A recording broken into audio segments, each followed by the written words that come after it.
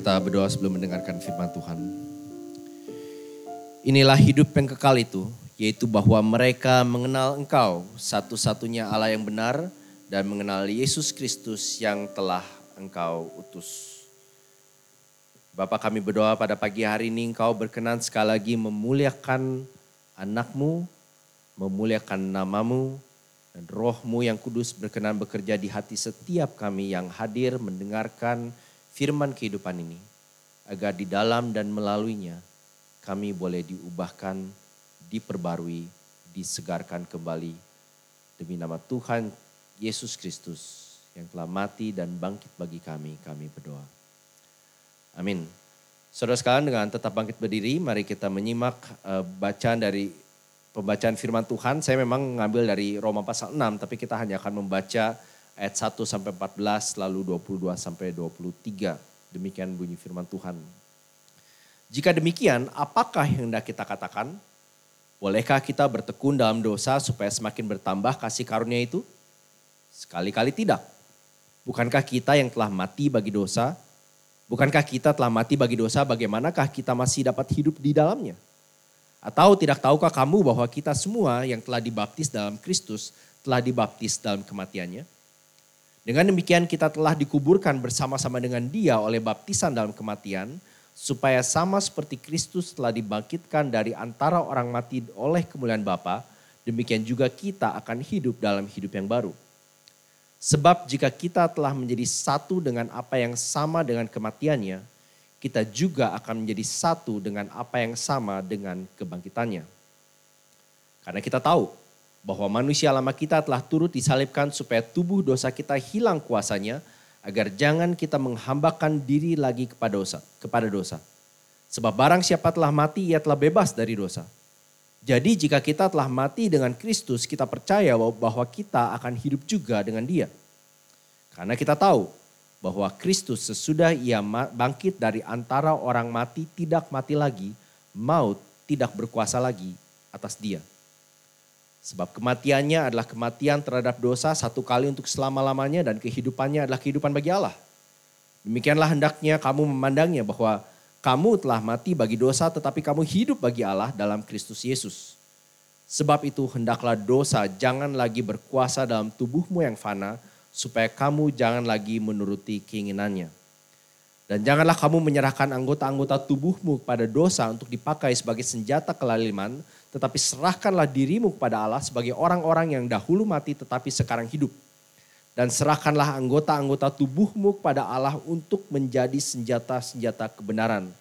Sebab kamu tidak akan lagi dikuasai oleh dosa, karena kamu tidak berada di bawah hukum Taurat, tetapi di bawah kasih karunia. Ayat 22 dan 23, tetapi sekarang setelah kamu dimerdekakan dari dosa dan setelah kamu menjadi hamba Allah, kamu beroleh buah yang membawa kamu kepada pengudusan, dan sebagai kesudahannya ialah hidup yang kekal.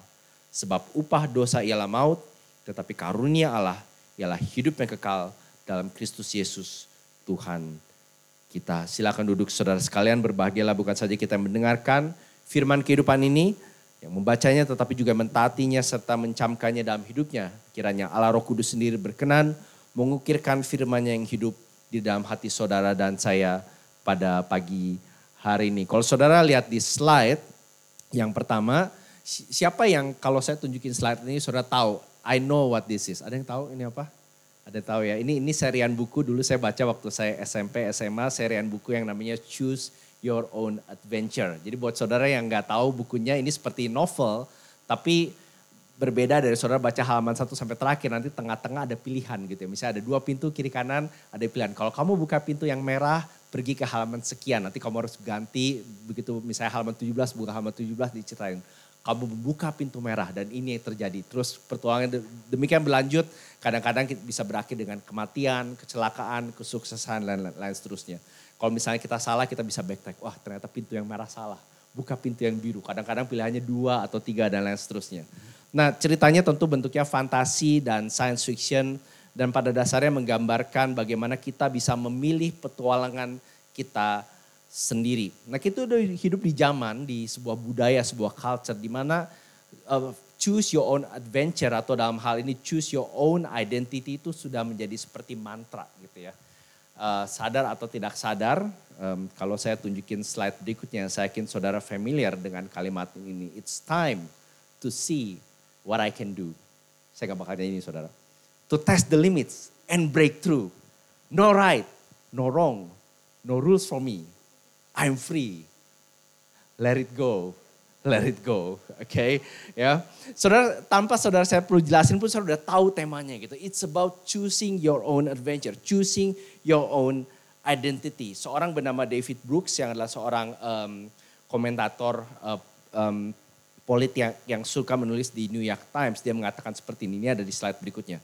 Oh sorry sebelum slide berikutnya. Jadi kita dipanggil, slide sebelumnya ya.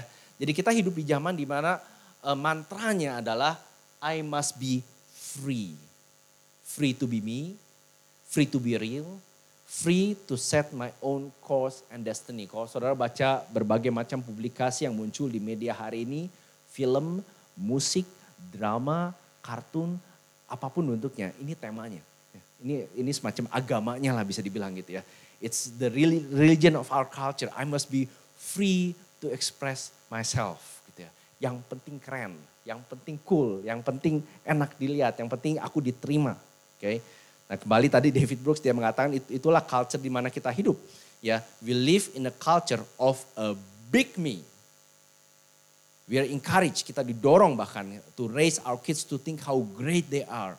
Where we have to market ourselves to get through life. We are in social media where we broadcast, highlight reels of our own lives on Facebook atau Instastory atau TikTok misalnya. Tapi intinya sama.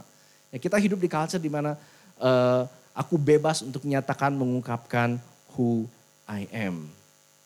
Nah saudara, seorang penulis, saya banyak belajar dari penulis ini yang bicara tentang Union of Christ di bukunya namanya Rankin Wilburn, ini di slide berikutnya, dia mengatakan asumsi ini ya, cara berpikir ini, choose your own identity, asumsinya adalah bahwa setiap kita, ini asumsinya, ini bukan kebenaran, ini what they assume, oke, memiliki pribadi yang sejati dan otentik, our true and authentic self, yang somehow itu hidden inside, oke, tersembunyi dalam diri kita dan bagaimana kita bisa flourish, bisa berkembang atau bisa sukses, ini tolok ukur kesuksesannya. Sekarang emang gak lagi diukur dengan berapa banyak uang, berapa banyak properti yang kau miliki gitu ya.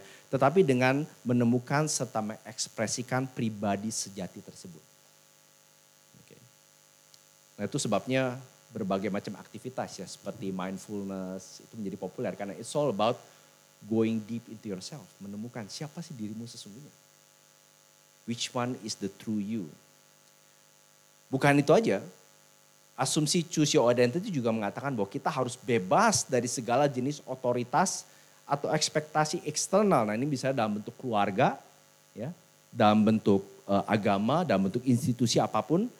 Biasanya semakin lama atau semakin konservatif institusinya semakin mudah dianggap sebagai musuh. Makanya agama dan segala macam yang berbau organisasi religi itu biasanya dibenci oleh orang media zaman sekarang. Karena dianggap mengekang kebebasan kita untuk menemukan diri kita yang sejati dan otentik. Dianggap menghalangi. Dianggap tidak bisa melakukan apa yang Elsa namanya, melakukannya. Let it go, nggak bisa gitu ya. Oke. Nah ada beberapa problem yang Wilburn highlight di bukunya. Saya coba rework sedikit, kalau kalian lihat di slide berikutnya gitu ya.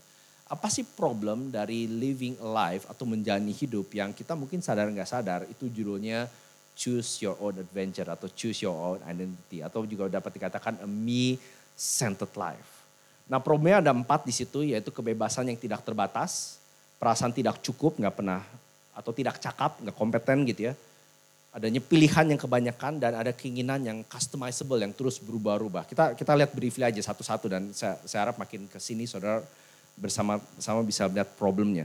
Nah kita betul harus akui gitu bahwa kita pengen ada kebebasan yang gak terbatas, tapi problemnya begitu ada kebebasan yang tidak terbatas untuk memilih, untuk menjadi, untuk mengadopsi identitas, dan sekarang identitasnya bukan aja pekerjaan tapi gender ya, kita sekarang udah sering banget dengan istilah aku mau identify as dan bahkan sekarang udah mulai ini ya istilah yang teman-teman mungkin kenal, bukan saja gender tapi gender assigned at birth. Ngerti ya maksudnya? Kalau udah Google sendiri gitu, artinya kalau orang itu grow up dan merasa dia lahir sebagai secara biologis pria, tapi kemudian dia menjadi wanita, Maka pria atau dia punya maleness itu adalah gender assigned at birth. Tapi nanti dia growing up, dia identify sebagai wanita, bisexual, pansexual, demisexual dan seterusnya. Tapi problem dari memiliki kebebasan yang tidak terbatas adalah hasilnya, kalau kalian lihat di slide itu, seringkali terjadi adalah kelumpuhan atau paralisis. Karena kita dianggap atau dipanggil untuk you can do anything. Kalau saya boleh tanya, berapa banyak dari kalian yang sekarang nih ya, bidang yang kalian lagi kuliah atau kerja, itu persis sama yang orang tua kalian lakuin? Ada nggak? Nggak ada ya? Oh ada, oke, ada beberapa, oke, great ya. Tapi itu jarang, kalau kalian ketemu sama mungkin bahkan not even generasi orang tua kalian sekarang, harus mungkin generasi 2 atau 3 di atas. Kebanyakan kalau misalnya papanya petani, anaknya petani. Papanya punya toko roti, anaknya punya toko roti gitu ya. Papanya arsitek, anaknya arsitek. Saya masih ingat kalau kalian tahu, papa saya arsitek, mama saya interior designer, dan saya suka gambar gitu. Dan tiap kali saya gambar, tapi gambarnya gak pernah gambar gedung, saya selalu gambarnya kartun gitu ya. Spider-Man, Ninja Turtles, dan selalu saya paling gak suka komentar. Aduh pinter gambar ya, pasti mau jadi arsitek. Saya dulu lagi kecil pengen jadi, tapi saya gak suka gitu ya. Kalau arsitek ya Girvan tahu gitu ya. Gambarnya kan harus exact gitu ya, harus botol harus di mana, dan saya suka liatin gambar gambar blueprint yang papa saya taruh di meja kerja, saya nggak pernah suka gitu ya. Nah anyway, even di dalam diri saya yang kecil itu udah ada keinginan untuk bebas dari apa yang orang tua saya lakukan. Kenapa? Karena zaman kita memang mengajarkan you can do anything. Tapi akhirnya terjadi kelumpuhan, paralisis karena ada begitu banyak pilihan out there, begitu banyak kebebasan dan kita nggak tahu mana yang harus kita pilih. Yang berikutnya, perasaan tidak cukup atau merasa tidak adequate akhirnya menyebabkan kita punya kecemasan yang berlebihan atau bertambah. Saya sempat sebutin ini kalau nggak salah di khotbah minggu lalu, seperti mom shaming gitu ya. Punya anak baik, wah teman-teman instanya semua pada komen ya, anggota keluarga di grup WhatsApp, kenapa gini, kenapa kayak gitu ya. Kamu kok sekarang kurus, kamu kok sekarang gemuk gitu ya. It's one of the reason, saya nggak mau meminimize isunya gitu ya. Salah satu dampaknya adalah zaman kita harus akui, khususnya mungkin 10-15 tahun terakhir, mental disorder seperti anxiety atau depresi itu naik. Salah satunya, saya nggak bilang satu-satunya ya, please don't misunderstand me. Karena kita selalu merasa you are not enough, you are never enough. Ya. Kalau kamu udah married, kapan punya anak? Udah punya anak, ininya di mana, hospitalnya. Oh pilihannya banyak gitu ya. Makin kita itu, apalagi kalau Google search lihat form, kayak banyak banget gitu. Kita jadi cemas, dan kita cemas karena kita mau make sure, am I making the right choice? Ini benar atau enggak gitu ya. Oke. Kita selalu merasa inadequate ya, dan kita merasa seperti selalu di-push entah untuk menjadi nomor 1 atau setidaknya ngejelek-jelek amat dari tetangga kita. Oke. Selalu ada that expectation untuk be better, be more, have more. Yang berikutnya, that pilihan yang kebanyakan juga seringkali menyebabkan discontentment. Ya, saya yakin salah satu hal yang paling jadi penyakit kita hari ini adalah kita nggak happy. Padahal kalau dipikir pilihan kita tuh banyak banget. Kalau kalian ke supermarket aja ya, cari sereal. Saya paling suka istilah sereal. Gitu sereal satu aisle gitu sereal semua gitu ya. Mau pilih yang mana gitu ya. Dan kita seringkali berasumsi di zaman sekarang lebih banyak pilihan kita lebih bahagia. Betul nggak? Kita nggak suka ya kalau misalnya cuma pernah nggak ke toko ya, jalan-jalannya terus ada apa mah? Nggak ada apa-apa gitu. Padahal kan bukannya nggak ada apa-apa, tapi maksudnya nggak ada apa-apa yang cocok buat aku. Ya. Atau nggak cukup banyak pilihan gitu ya. Kita berasumsi lebih banyak pilihan, lebih banyak kebahagiaan, tapi problemnya sering kali adalah kita berpikir bahwa kita nggak tahu apakah kalaupun saya pilih ini, apakah ini the best choice for me. Kita nggak pernah puas. Ini bicara soal kemarin sesinya Pak WP gitu ya. Pacaran juga gitu ya. Saya udah mulai dating gitu ya. Terus either dikasih tahu atau lihat atau dengar gitu ya. Cowok harusnya, apalagi sekarang suka ada posting Instagram gitu ya. 7 tanda cowok dia mengasihi kamu gitu ya. 8 tanda dia pendengar yang baik gitu ya. ini tanda dia calon cowok material. Wah, terus kita bandingin sama kita punya boyfriend, girlfriend, suami istri. Wah, kayaknya dari 5 dia cuma ada 2 gitu. Itu pun 2 aku udah diskon, I've lowered my expectation gitu ya. Jadi kita selalu ngerasa gak pernah puas, gak pernah diskonten. Dan itu kita apply ke semua area hidup termasuk milik gereja, milik karir, milik kerjaan. Sehingga kita di zaman ini hidup di 2 ekstrim. Di satu ekstrim kita namanya comparison mania. Artinya kita nggak berhenti bandingin diri kita sama orang lain. Kayak nggak berhenti. Search Google apalagi sekarang is available everywhere, right? Gitu ya. On the other extreme of comparison mania adalah commitment phobia. Kita nggak berani komit akhirnya.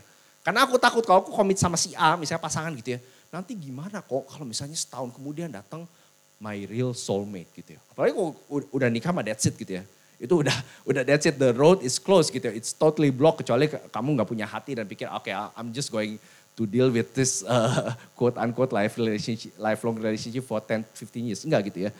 Makanya mungkin salah satu reason kenapa banyak yang takut akhirnya dating dan commit pacaran gitu ya. Apalagi kalau di gereja kan dikasih tahu pacaran harus serius. Tujuannya pernikahan, jangan main-main. Wow, that's you're just making it worse, kok Chris gitu ya. Jangan, kalau bisa kita mau coba-coba, kalau bisa ada pilihan gitu ya. Is it possible, kemarin ada yang nanya di Slido ya. Mungkin gak ya sambil aku pacaran itu boleh lihat kandidat lain gitu ya. Ya. Nah kemarin lagi Slido muncul semua cari siapa nih yang ketik. Karena dia tahu, so yang bersalah silakan ini angkat tangan nanti gitu ya. Terus yang terakhir, ironisnya sekali lagi kebebasan yang tidak terbatas, perasaan yang tidak adequate pilihan kebanyakan itu juga berbarengan dengan keinginan yang terus menerus berubah. Karena sekarang semua customizable.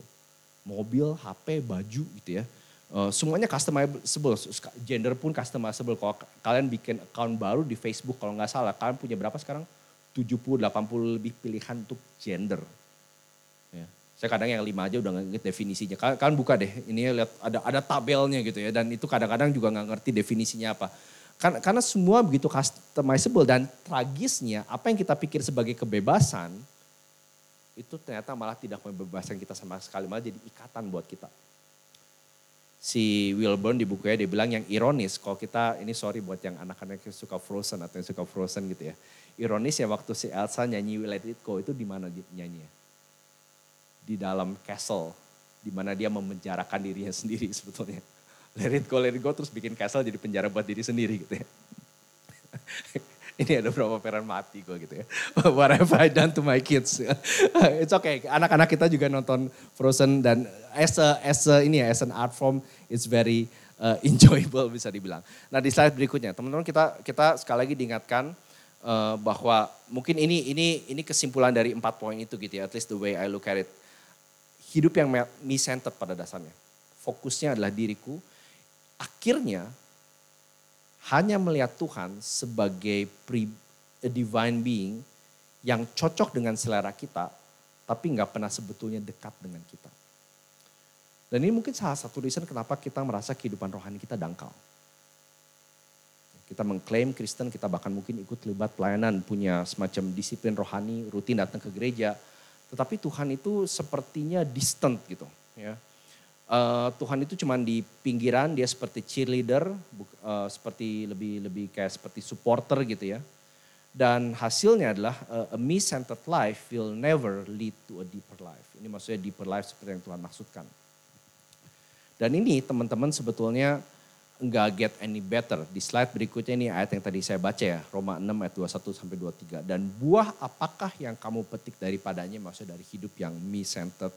Semuanya itu menyebabkan kamu merasa malu, maksudnya isolated gitu ya. Sekarang karena kesudahan semuanya itu ialah kematian.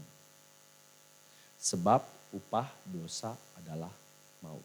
So all those things yang tadi sebutin, a me-centered life, choose your own identity, itu endingnya maut. Nah saya mau introduce kalian ke yang balik lagi ke tadi di slide berikutnya, New City Catechism 16. Kita lihat ya, apa itu dosa? Tadi dosa adalah menolak atau mengabaikan Allah di dunia yang ia telah ciptakan. Ya, memberontak melawan dia dengan, perhatikan, hidup tanpa menghiraukan dia. Oke, jadi ada seperti perbedaan antara pilihan hidupku, identitasku, apa yang aku kejar dengan siapa Tuhan dalam hidupku. Kita nggak peduli, we don't even bother gitu ya. Dan juga tidak menjadi dan melakukan apa yang diharuskan dalam hukumnya, sehingga akibatnya adalah kematian kita, entah kematian sementara maupun kematian kekal, dan kehancuran seluruh ciptaan.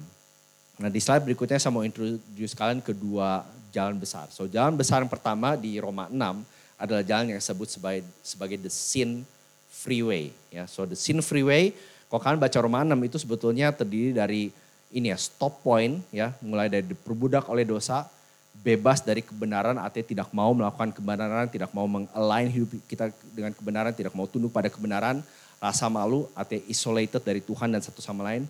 Dan akhirnya ini freeway ini kalau kalian terusin sampai ke ujung, sampai pada mana? Maut, eternal death. Oke. Jadi itu satu rute atau satu jalur yang pada dasarnya setiap kita yang lahir di dunia ini, kita lahir di freeway ini. Nah kita mungkin ngelaju, ada yang cepat 100 km, ada yang ngebut, ada yang mungkin cuma 20 km, ada yang jalan kaki, ada yang pakai sepeda, ada yang pakai skuter, ada yang pakai automatic scooter, it doesn't matter gitu ya. Tapi kita semua di freeway yang sama guys. Alright, it doesn't matter latar belakang keluarga kalian Kristen, Islam, Buddha, nggak ke gereja, it doesn't matter. Kita semua di sin freeway karena kita lahir pada dasar mengatakan I can choose my own destiny. I deserve to be free. Aku deserve untuk menentukan pilihanku sendiri. Entah Tuhanku, pasanganku, seterusnya dan seterusnya. Tapi Paulus dengan jelas mengatakan, kalau kita lihat di Roma 6, ini menunjukkan hidup yang diperbudak oleh dosa, bebas dari righteousness, dari kebenaran, mengakibatkan rasa malu dan akhirnya itu maut. So Tuhan tuh fair, Tuhan udah kasih istilahnya kayak warningnya di depan saudara-saudara bahwa this is the way that you're on. Jadi kalau kalian merefleksikan hidup kalian sehari-hari, pikirin seminggu, sebulan, 1 tahun, 5 tahun terakhir. Is this the feature of my life? Sampai sekarang, walaupun aku ke gereja, pelayanan, ngaku Kristen, udah dibaptis, katekisasi. Most likely kalian sebetulnya masih di sin freeway. Dan udah jelas akhirnya upah dosa adalah maut. Nah is there another way? Well di gambarnya emang gak ada gambar lain gitu. Dan kalian kalau udah cukup lama di gereja tahu lah ini pasti ujung-ujungnya ada solusinya gitu kan. Dan kita bersyukur jawabannya yes. Tapi untuk mengerti itu saya mengundang kita untuk backtrack sedikit dari Roma 6. Dan di slide berikutnya itu ada sebelumnya konteksnya itu Roma 5. Nah di intinya saudara dari Roma 1 sampai 4 masuk ke pasal 5. Paulus berusaha menjelaskan bahwa seluruh manusia tanpa terkecuali itu ada dalam kutuk dan hukum murka Allah. Layak menerima kutukan dan penghakiman atas dosa mereka. Tetapi Kristus datang untuk menebus mereka dan memerdekakan mereka melalui kematian dan kebangkitannya. Oke, dan sampai di puncaknya pasal 5 Paulus begitu clear menjelaskan betapa mulianya anugerah Tuhan sampai-sampai dia mengatakan seperti ini. Di mana dosa bertambah banyak, di sana kasih karunia melimpah-limpah. Supaya sama seperti dosa berkuasa di dalam alam maut, demikian kasih karunia akan berkuasa oleh kebenaran untuk hidup yang kekal oleh Yesus Kristus Tuhan kita. Dan yang Paulus lakukan adalah presentasi Injil, mungkin agak mirip kayak yang saya lakukan semalam, untuk menunjukkan betapa kita sebagai manusia tidak punya andil sama sekali untuk keselamatan kita. Dan bahkan bisa dibilang dosa kita yang begitu bertumpuk itu bukannya alasan untuk Tuhan nolak kita, malah justru one of the best reason untuk kita datang pada Tuhan dan diterima melalui kematian dan kebangkitan Yesus. Kalau nggak salah Jonathan Edwards yang bilang ya, the only thing yang kamu contribute terhadap keselamatan kamu adalah dosa yang membuat kamu harus diselamatkan. Jadi kamu tuh nggak kontribusi apa-apa. Ya, ada seorang tokoh Puritan mengatakan, aku menaruh semua perbuatan jahat dosaku di satu tumpukan. Dan menaruh semua perbuatanku yang dari yang paling lumayan sampai yang paling baik di tumpukan yang sama. Lalu aku lari ke salib Kristus. Pada dasarnya mengatakan there is nothing that we can do in this life or the next gitu ya. Yang bisa bikin Tuhan bilang, aduh lumayan si Richard gue selamatin dia deh. Gak ada, nothing. Semuanya hanya melalui dan di dalam oleh Kristus. Itu clear seperti kristal dari Roma 1 sampai 5. Dan Paulus seperti seorang pengajar dan dosen yang baik mengantisipasi kira-kira next question. Dan teman-teman biasanya kalau saya share Injil sama orang dan udah ceritain gitu ya, kan dosa. Terus biasanya orang tanya, Pak kalau gitu solusinya apa? Saya jelasin. Injil, keselamatan. Biasanya muncul pertanyaan yang berikut ini yang kira-kira mirip di awal Roma 6.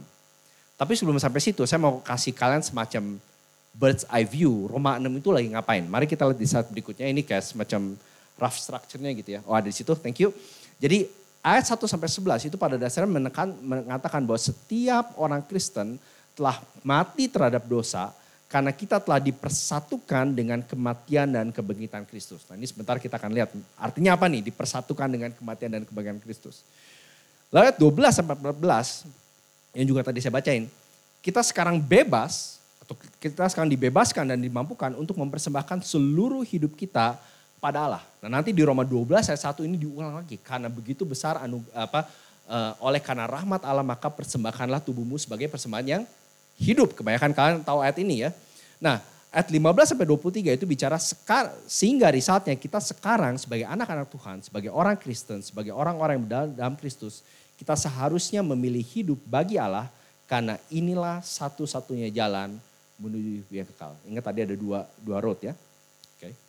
Nah pertanyaannya apa sih? Mungkin tadi kalian udah dengar pertanyaannya. Mari kita lihat slide berikutnya. Jika demikian, apakah yang hendak kita katakan? Bolehkah kita bertekun dalam dosa supaya semakin bertambah kasih karunia itu? Kok gitu? Nah ini biasa saya ditanya kayak gini. Kok gitu Pak jadi orang Kristen enak ya? Yesus sudah lakuin semuanya tinggal percaya sama dia gitu ya. Terus dibaptis. Kan semua udah di cover nih Bapak udah jelasin ya. Dari dulu sekarang selamanya semua di cover sama Yesus. Dan dia clear dan dia ngerti. Kok gitu ngapain saya berbuat baik lagi Pak? Kok gitu boleh dong udah jadi Kristen ya ceritanya. Dibaptis hidupnya kayak setan gitu ya. Betul-betul kayak bajingan. Tapi udah dapat nih kemarin kita ini ada sekitar berapa kemarin 15-20 orang jangan tidur ya. Saya tahu saya udah bilang saya spoil half my sermon gitu ya. Kita kemarin tanya jawab sampai hampir jam 12. Pretty much about the same thing tapi please stay tune. Jadi kayak udah dapat nih tiket nih. Artinya udah dapat nih tiket ya. Hidup seperti setan di dunia ini nanti gitu ya begitu mau mati. At least I got my ticket. Ya. Dan nanti begitu aku mati aku tinggal tunjukin tiketku dan Tuhan kayak udah skakmat. Emang sih lu hidupnya kayak setan tapi lu udah punya tiket gitu ya. Ya I have no choice but to let you in. Itu kira-kira pertanyaan nih. Bolehkah kita bertekun dalam dosa supaya semakin bertambah kasih karunia itu? Jawabannya sekali-kali tidak. Itu ada terjemahan bahasa Inggris lainnya. Certainly not, God forbid, may it never be, absolutely not. Intinya Paulus mengatakan you got the wrong idea mate gitu ya. Dan pertanyaan berikutnya di ayat 2 itu pada dasarnya merupakan tema big question dari Roma 6. Ya. Thank you. Bukankah kita yang telah mati bagi dosa, bukankah kita telah mati bagi dosa, bagaimanakah kita masih bisa hidup di dalamnya? Jadi jawabannya jelas-jelas no. Di ayat 3-4 ini gak ada di slide, saya akan bacain.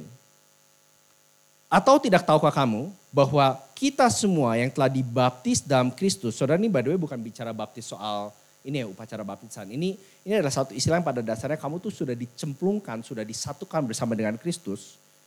Ya. Telah dibaptis dalam kematiannya, masih ayat 3. Dengan demikian kita telah dikuburkan bersama-sama dengan dia oleh baptisan dalam kematian. Supaya perhatian ayat 4. Sama seperti Kristus telah dibangkitkan dari antara orang mati oleh kemuliaan Bapa. Demikian juga kita akan hidup dalam hidup yang baru. Nah teman-teman untuk ilustrasi ini saya udah ada 3 volunteer yang dengan sukacita mempersembahkan tubuh mereka buat kita. So saya mengundang siapa Daud, Agaton sama Peter. Tolong ke depan, mereka udah tahu posisinya. Please take your position. Kita akan melihat secara visual. Saya tahu saya bisa tunjukin di slide tapi nggak ada salahnya kita tunjukin secara ini. So Peter di sini, kira-kira di sini tadi di sini. Daud di sini. Oke. Nah, Agaton teman kita ini menggambarkan kita semua. He is us ya. Yang kebetulan namanya Agaton gitu ya. Nah Peter di sini adalah si setan, kuasa jahat, kegelapan ya.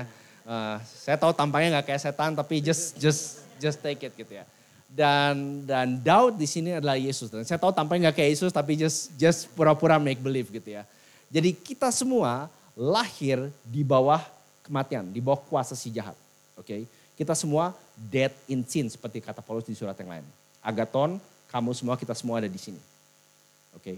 Waktu Yesus mati dan dikatakan kita dipersatukan dengan kematiannya, oke, dia mati bagi seluruh dosa yang kita pernah dan akan lakukan ditanggung. Itu sebabnya pada hari kematiannya dia mengatakan hatiku sangat takut seperti mau mati rasanya. Yohanes Pembaptis mengatakan lihatlah anak domba Allah yang apa? Menanggung dosa seluruh isi dunia, artinya dosa seluruh manusia. Yesus mati menanggung dosa, mengalahkan dosa, membayar dosa. Apa yang terjadi? Begitu dia bangkit dari kematian. Itu sebabnya kita merayakan hari ini Yesus harus bangkit dari kematian. Nah, saya nggak ada waktu buat jelasin, tapi nanti kalau pas tanya jawab kalian boleh tanya. Saya percaya kebangkitan Yesus dari kematian adalah peristiwa mujizat dalam sejarah yang paling bisa dibuktikan bahwa it happened. Nah, kalau kamu mau tahu gimana nanti kita bisa tanya jawab ya. Pokoknya percaya deh Yesus bangkit dari kematian. Dan bangkit in space time, artinya bangkit dalam sejarah, bukan dalam imajinasi kita, bukan secara spiritual. Nah, waktu dia bangkit dari kematian, kayaknya Pak Senja sempat bilang ya, artinya Allah mengatakan bahwa the payment is fully received. There's no more to pay. Paid in full istilahnya. Bahkan waktu dia menyerahkan nyawanya terakhir, salah satu yang dia katakan adalah apa? Tetelestai, it is finished. Dan di dalam grammar Yunani artinya sudah selesai dan tidak perlu diulang lagi sampai selama-lamanya. Itu di Inggris nggak ada. Itu a particular form of tense yang artinya sudah selesai, nggak perlu diulang lagi selama-lamanya. Yang terjadi pada kita yang percaya pada Yesus, pada Agaton. Waktu dia percaya sama Yesus, bukan aja dia disatukan dengan kematiannya. Yesus mati bagi dosanya. Tetapi waktu dia percaya, Agaton berpindah, ini kan dibaptis. Dari mati, pindah, ganti pemilik. Dia sekarang, makanya waktu dari tadi berapa kali Paulus bilang di Roma 6, mati bagi dosa bukan berarti gak bisa berdosa lagi. Tetapi mati in relation to sin. Mati terhadap hidup di kerajaan yang lama.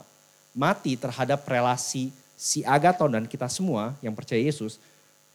Terhadap ikatan kita terhadap kuasa jahat dan kuasa kegelapan. Dan sekarang sudah menjadi milik Yesus bagi kebenaran. Boleh berikan aplaus, silakan duduk. Thank you. Hopefully quite clear ya. Jadi itu penjelasannya. Waktu dikatakan mati dan bangkit bagi Kristus, ini bukan sekedar ungkapan teologi yang manis, yang enak didengar. Tapi ini pada dasarnya melukiskan apa yang dia katakan. Bukankah kita yang telah mati bagi dosa, artinya sudah pindah nih ya. Sudah ganti kesebelasan bisa dibilang. Sudah ganti tim. Bagaimana kita masih bisa hidup di dalamnya. Perhatikan ayat 5-6 ada di slide. Sebab jika, ini perhatikan ya. Ini kalau kalian baca ini sama lihat tadi teman kita bertiga, ini lebih make sense hopefully gitu ya. Sebab jika kita telah menjadi satu dengan apa yang sama dengan kematiannya, kita juga akan menjadi satu dengan apa yang sama dengan kebangkitannya. Sebab kita tahu bahwa manusia lama kita telah turut disalibkan supaya tubuh dosa kita hilang kuasanya, agar kita tidak menghambakan diri lagi kepada dosa. Teman-teman yang luar biasa dari doktrin bahwa Yesus adalah Adam yang terakhir. Artinya waktu Yesus disalib, dia sebetulnya sedang mati bagimu. Artinya kematianmu yang harusnya kamu tanggung akibat dosa, dia sedang tanggung di situ. In a very true sense, setiap orang Kristen sudah mati 2000 tahun lalu. Kita lagi bahas wahyu kan, bicara akhir zaman. Dan akhir zaman itu kan bicara penghakiman. Hari di mana Allah akan menghakimi dan menghukum setiap dosa manusia. Yang terjadi waktu Yesus datang ke dunia dari surga dan mati bagi kita. Penghakiman yang harusnya terjadi nanti itu seperti di bring forward ke 2000 tahun lalu. Ya, saya ulangi. Jadi penghakiman yang harusnya terjadi nanti bagi semua manusia itu dimajukan ke 2000 tahun lalu. Dan anak domba Allah yang diutus dan ditetapkan untuk menanggung seluruh dosa manusia, melakukan hukuman yang kamu dan saya dan kita semua sebetulnya patut tanggung. Itu yang artinya mati dalam Kristus. Artinya mati bersama-sama dengan dia, dipersatukan dengan kematiannya. Makanya dibilang di situ kan, supaya kita tidak lagi menghambakan diri pada dosa, tidak lagi punya relasi. Istilahnya kalau pacaran mah udah putus-tus gitu ya.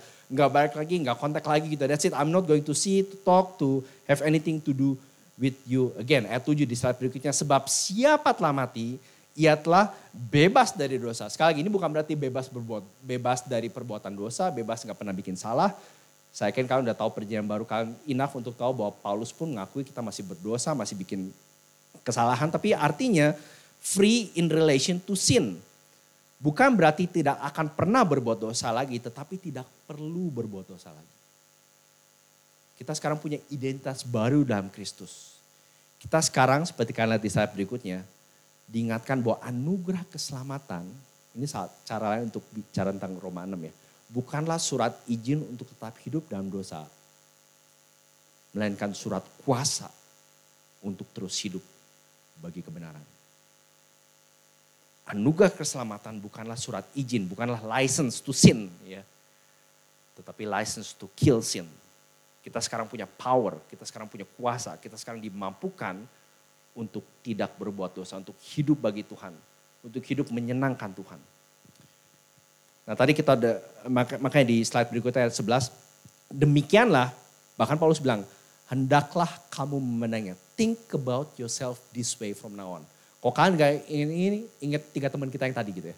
Buat kalian udah percaya Yesus, kalian seperti Agaton tadi udah pindah dari death to life with Christ. Kamu telah mati bagi dosa ya kan? Terus udah pindah kan, udah dibaptis, makanya di beberapa tradisi gereja baptisan itu dicemplungin kan. Karena cemplung itu menggambarkan seperti dikubur. Terus dikeluarin lagi dari air gitu. Ya kayak tadi kan itu kayak seperti dicemplungin, terus dia dikeluarin, kamu telah mati bagi dosa, tetapi kamu hidup bagi Allah dalam Kristus Yesus. Sekali lagi ini bicara tentang the gospel. Kamu sekarang punya hidup baru, hidup yang Allah berikan pada kita, bukan sekali lagi bukan karena jasa perbuatan kita, tetapi karena Yesus Kristus. Oke, kalau kita boleh balik ke bagian tadi slide berikutnya. Choose your own identity. Ya, nanti kalau teman-teman mau saya mau dan happy buat kasih slide-nya.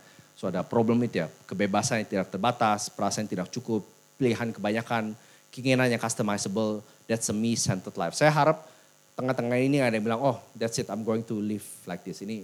This is good enough for me. Hopefully gak ada yang mikir kayak gitu ya. Oke. Panggilan kita saudara sebagai anak-anak Tuhan, bukan choose your own identity, tapi di slide berikutnya. Bukan be who you are. Be who you already are in Christ.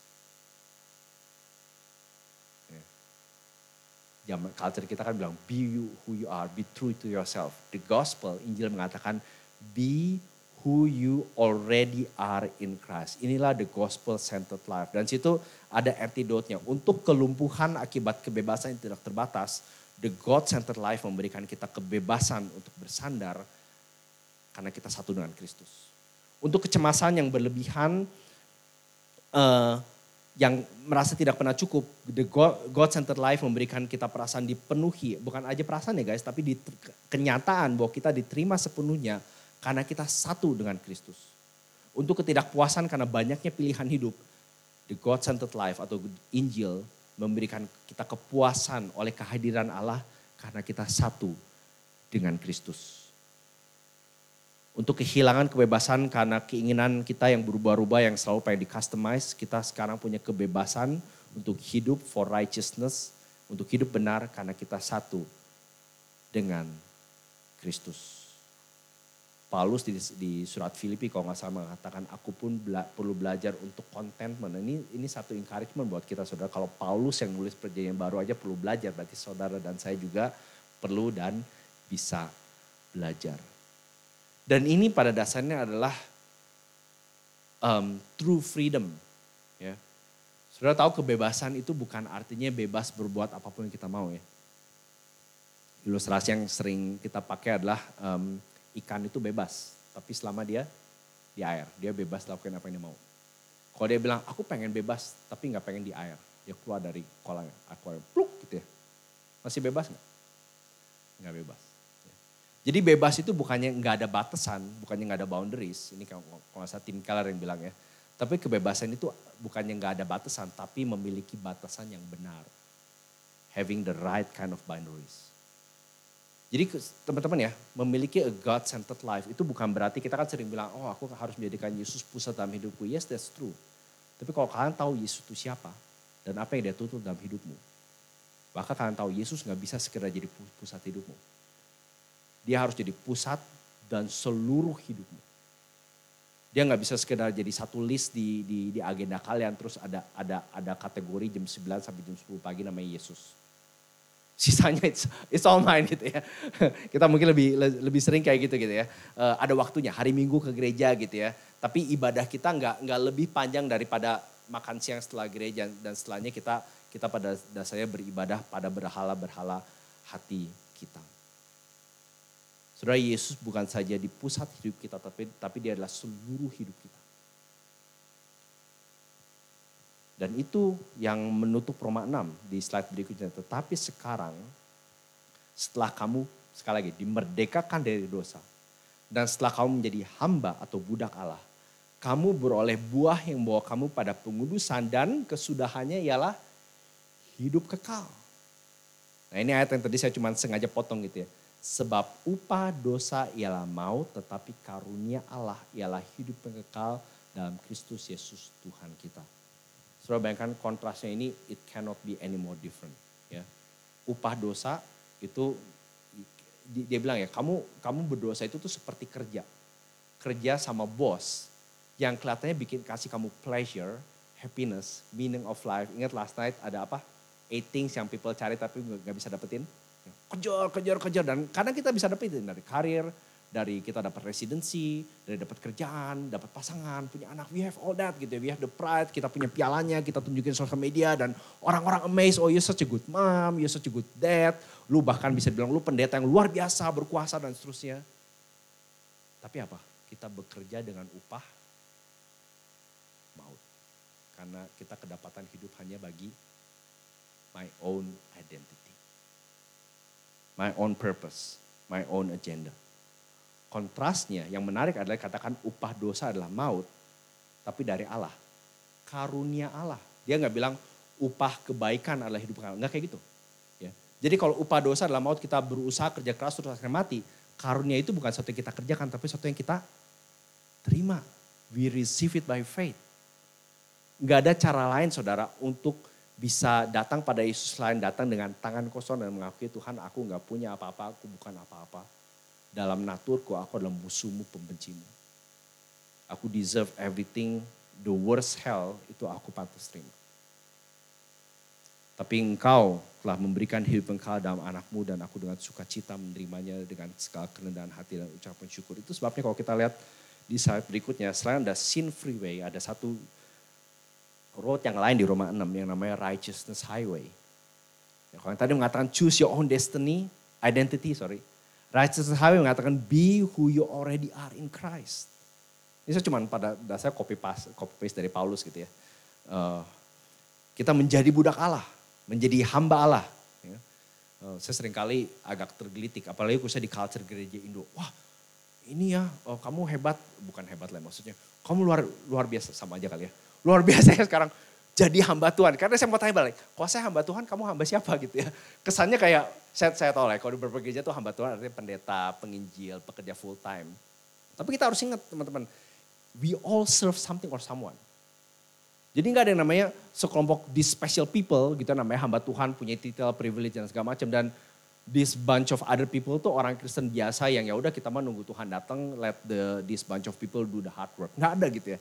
Kita semua either kita hamba Tuhan, tadi ya si siapa Daud yang mengalami Yesus, atau kita hambanya setan.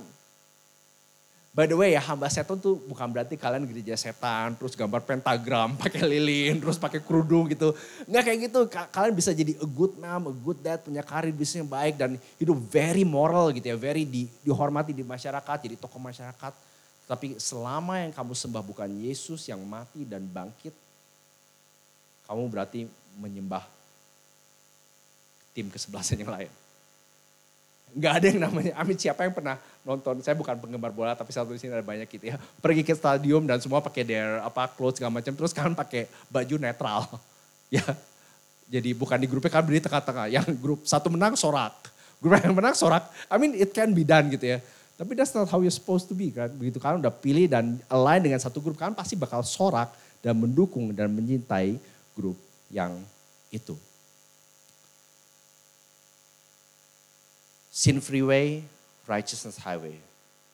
Lihat pattern hidup kita selama ini. Apa yang menghiasi hidup kita? It's one of the ways untuk kalian tahu kalian sebetulnya sedang berjalan menuju maut atau menuju hidup yang kekal. Slide berikutnya. Hidup yang God-centered hanya datang karena kita telah dipersatukan dengan Kristus. Dan di dalam Dia, kamu dan saya, kita semua memiliki Tuhan yang dekat dengan kita. Bukan Tuhan yang distant ya, kita tadi.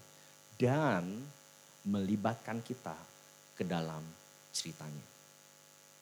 Kebetulan bagi saya, tiap kali yang mengingat dan mendalami dan membaca dan mengimani kembali iman Kristen, there's always something really fresh. Kan saya tahu kebanyakan kalian suka nonton film gitu ya.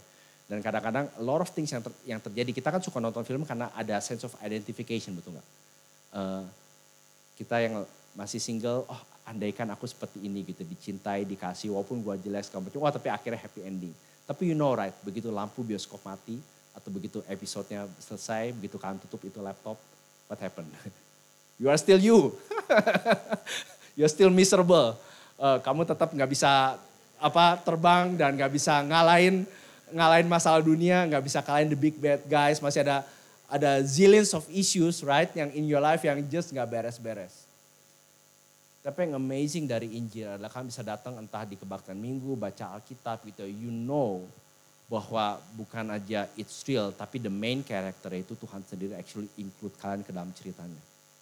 Kamu mungkin kelas 1 you close your Bible atau tutup app-nya, kalian tahu this is real, this is true. Dia include me. Termasuk waktu cerita hidupku saat ini lagi very broken, very painful. Tuhan gak bilang oke ya yang datang cuman yang ini yang khotbah, yang guru sekolah minggu, yang pelayanan. You guys yang masih kacau balau, you di luar situ kalau bisa jangan kelihatan dari tempat camp gitu ya. Let us not see you. Enggak, justru makanya dibilangkan di Alkitab Allah itu dekat mereka yang remuk hatinya, yang broken, yang rusak. Dia mau kita semua. He wants all of us. Dia include kita dan dia terima kita dan dia mau kita. Dan itu sebabnya a God-centered life teman-teman is always new, always deeper. Dan yang lebih beautiful lagi, it lasts forever. Saya masih ingat ikut camp bukan di gereja ini, di gereja lain beberapa tahun yang lalu. Dan camp yang sangat exciting, dapat banyak berkat Tuhan gitu ya. Dan ada pembicara campnya sempat bilang, mungkin ya kalau pergi retret, ini saya nggak berani klaim kita sama, adalah the closest experience we have of heaven. Ya, hopefully kan kerasa kayak gitu ya. Dan saya masih ingat itu hari terakhir seperti sekarang hari terakhir gitu ya. Ada satu teman kita lagi nongkrong lihat jendela terus saya cuma nyamperin terus bilang, hey namanya kan Daniel, it's the last day. Yes, it's the last day. Dia sedih banget, dia gak pengen gitu ya balik ke Melbourne dengan ngelakuin semua udah sampai kita teman-teman pada datang dan ngelakuin it's okay gitu ya, maksudnya it's not the end of the world gitu ya. Tapi we feel it right, kita tahu di sini semua sementara, tapi guys bersama dengan Tuhan kita tahu kita nanti punya something yang bakal last forever. Okay. Nah teman-teman ada dua mungkin beberapa ini kali ya sebelum saya tutup dua alternatif lah sekali lagi kalau di slide berikutnya tolong. Jadi pertama kalau kita hidup me-centered, choose our own identity, maka waktu kita bangun pagi atau sebelum tidur atau whatever ya during the day, maka kebanyakan istilahnya lagu atau noise seperti kata Pak Hyu kemarin atau apa yang muncul di benak kita ini pertanyaan seperti ini. What do I want? Apa artinya bagiku? Ya, who am I in this place? Aku harus ini, harus itu dan seterusnya. Tapi kalau kita dalam Kristus, kalau kita mau jadi be who we already are in Christ, it's so beautiful karena pertanyaannya bukan aja what would Jesus do? Kemarin kita udah lihat kritikannya dari Pak Paulus gitu ya. Tapi apa yang Yesus mau lakukan di dalam dan melalui kita. Dan saya suka sekali si Rankin Wilburn bilang, why don't we ask the question, what should we do? Artinya aku dan Yesus. Karena Yesus bukan someone out there yang kita gak ngerti kehendaknya. Dia ada di dalam kita melalui rohnya. Jadi kita bisa kata Tuhan apa yang perlu kita lakukan hari ini. Apa yang kau sedang kerjakan dalam hidupku. Apa yang kau mau aku pelajari hari ini. Atau in what way yang kau mau aku berubah. Itu artinya kita menghidupi identitas kita already in Christ. Saudara bayangkan seorang istri yang misalnya punya seorang suami yang sangat, ya ini ya kebalikannya semua yang Pak bilang kemarin gitu ya. Gak becus, jahat, abusive. Pokoknya salah dikit, wah dicaci maki gitu ya. Dan disakiti kalau ketemu anggota keluarga, wah suaminya selalu ngejek, wah emang gue punya istri itu, wah kayak kambing, binatang segala macam. Pokoknya dihina gitu. Dan dia feel years and years of pain, traumatic dan in a lot of pain. Dan one day katakanlah suami meninggal. suami meninggal dan oleh anugerah Tuhan si istri ini bertemu dengan seorang pria lain yang puji Tuhan baik, perhatian, gentle dan all that gitu ya. Tapi kalau kalian bayangkan misalnya mereka menikah dan mereka mulai tinggal bersama. Saya nggak bayangin si istri itu kalau dia masih membawa luka dari relasi yang lama. Katakanlah dia nggak sengaja pecahin piring gitu ya. Atau salah beli belanjaan. Mungkin di dalam hatinya ada apa? Ketakutan. Wah gila, gue pulang kayak digampar. Gue pulang ditabokin atau gue pulang diejekin, dibilang lu binatang dan segala macam. Apa yang terjadi? Bayangkan kalau si istri selalu merasa kayak gitu dan gak pernah mau pulang ke rumah, selalu ketakutan gitu ya. Menurut kalian istri harus ngapain? I think one of the thing yang istri bisa lakuin adalah belajar mengenal suami. Ya, saya tahu ini ilustrasi gak perfect ya, gak ada suami yang perfect. Betul. Dan itu yang harus kita lakukan dalam Kristus. Be who you already are in Christ. Siapa kita dalam Kristus? Kita bisa belajar untuk ingat bahwa kita diampuni, kita dikasih, kita ditebus, kita ciptaan baru, kita mempelai wanita Kristus, kita domba Kristus, kita teman Kristus, kita anggota keluarga Kristus. Kalau tadi Paulus pakai bahasa peperangan gitu ya, kenakanlah perlengkapan senjata kebenaran, kita tentara surgawi Kristus untuk berperang melawan kejahatan. Dan kita diingatkan sekali lagi saudara-saudara bahwa di dalam Kristus saudara dan saya itu punya new opportunity, fresh opportunity, bukan aja hari ini tapi every single day untuk melihat kepada kita punya suami surgawi kita dan tahu berbeda dengan cara si iblis melakukan kita akhirnya bawa pada kematian. Dia akan melakukan kita dengan gentleness, dengan tenderness, dengan firm, dengan truth, tapi pada akhirnya akan bawa kita pada hidup yang kekal. Mari kita berdoa. Saya tahu saya nggak bicara sama semua orang, tapi saya harap beberapa kategori ini membantu buat teman-teman yang ada ruangan ini untuk mulai berpikir dan berdoa bagi Tuhan, kepada Tuhan. Kalau kalian entah kalian betul-betul sadar kalian bukan pengikut Kristus atau kalian bahkan nggak tahu sama sekali atau bahkan setelah berapa hari ini sadar aku kayaknya bukan pengikut Kristus yang sejati. The simplest thing yang kalian bisa lakukan adalah memakai entah khotbah ini atau hari ini sebagai kesempatan atau permulaan untuk berbalik pada Kristus. Kalian bisa just say as simple, Tuhan aku berdosa, aku butuhkan Kau, please help me. Dan tolong kasih tahu salah satu dari kami saudara supaya kami bisa memfollow up dan bantu saudara. Kalau kalian adalah pengikut Kristus yang entah berapa lama kalian sudah mengikut dia. Mungkin yang kita butuhkan hari ini sekali lagi diingatkan bahwa aku perlu terus belajar dan bertumbuh mengenal dan mengasihi Kristus. Seperti lagu yang tadi kita nyanyikan, knowing you there is no greater thing. Tapi saya suspek saudara kebanyakan dari kita mungkin stuck. Mungkin kita pengikut Kristus yang sejati, mungkin kita betul-betul pernah mengalami anugerah dan kasih karunia dan kita tahu bahwa kita diselamatkan. Tapi seringkali kita lebih sering hidup me-centered daripada God-centered. Pertanyaan hidup kita seringkali apa yang aku mau, apa artinya bagiku, aku harus begini begitu. Dan biarlah ini jadi hari di mana kita mulai bertanya, Tuhan apa yang Kau mau kerjakan melalui hidupku? Apa yang Kau mau aku pelajari? Apa yang Kau mau aku berubah? Saya kasih saudara-saudara untuk tergantung kategori apa saudara gitu ya. Ambil waktu sekitar 20-30 detik berdoa, udah itu saya akan tutup.